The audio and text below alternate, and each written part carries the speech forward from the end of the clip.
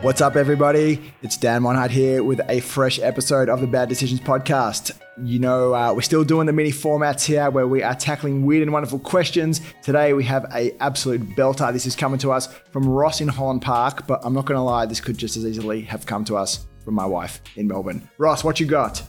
My girlfriend was telling me that how seeing certain numbers can mean there's new opportunities on the horizon. At first, I thought it was ridiculous, but then I started wondering if it's a sign. Why every time I look at my watch, it's 11:11? Why? We like tackling the big questions here, and there is none bigger than why it is 11:11 every time you look at your watch, right? Now, there is a wonderful saying that even a broken clock is right twice a day, but I'm assuming that you, my dear friend Ross, are more of a digital watch and maybe even a Velcro wallet kind of guy. No disrespect. Now, it is very tough to go past this 11:11 phenomena. And before getting your question, I didn't even realize this was such a big thing. And then I saw the question, I jumped on the internet, and oh my goodness, I was not ready for this. The web is filled with a multitude of perfectly reasonable explanations, including the, and I quote, synchronicity of the universe, auspicious signs, the opening of opportunity portals, and the presence of spirits. Thank you, internet.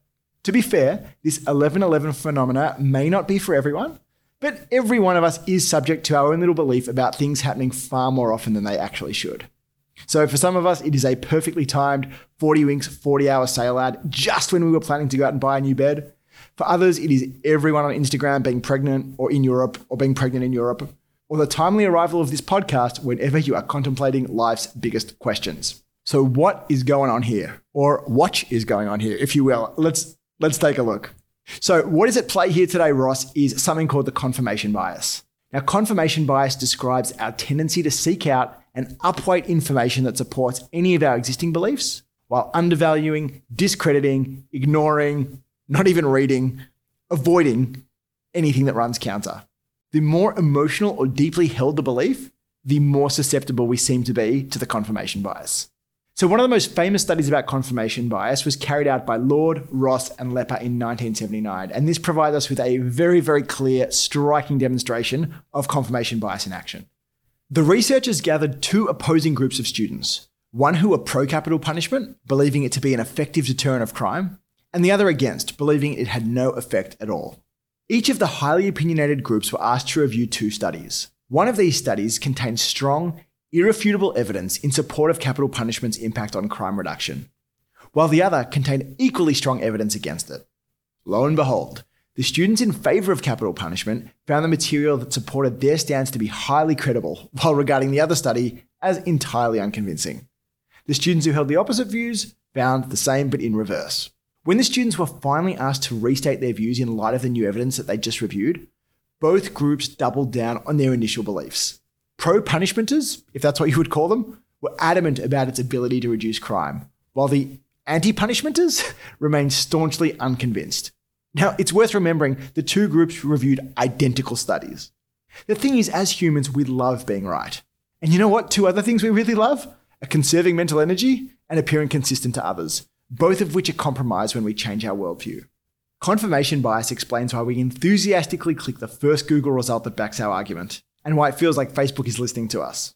But come on, how many ads for products you weren't just talking about did you mindlessly scroll past without noticing? There is no doubt that we check our clocks, watches, and phones dozens, if not hundreds of times a day. And with every peak, I'm sorry to say, the odds of it being 11:11 remain a paltry 1 in 722, or 1 in 1,440 if you run military time like I do. Where confirmation bias kicks in is in us not noticing any other time quite so much. And how could we, with all of that gorgeous symmetry and wish-granting magic wrapped up in the wondrous 11:11? Unless you're a brand that's fresh to market, it is all but guaranteed that buyers will already have some preconceived perceptions about who you are and what you stand for. So instead of battling uphill trying to change people's minds, you should look for ways to lean into it and dial up what they already believe to be true. Yes, this might take some reinterpreting or a little creative license, but the truth is almost always the best place to start. And if you need some creative inspiration, Volkswagen's Think Small and Avis's We're Number 2 are classic examples. On the other hand, if the aspirations for the brand are completely at odds with what the masses already believe, then either strap yourself in for a long, expensive, transformational journey ahead, or consider acquiring, partnering, or spinning up a new brand for a fresh start instead. exactly like Toyota did with Lexus back in 1989.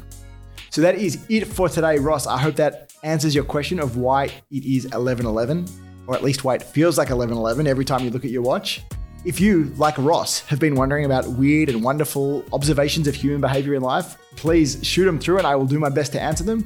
You can get me at Dan Monhart all over the internet, or shoot me through a old school email at askdan@hardhat.com.au. Catch you next time.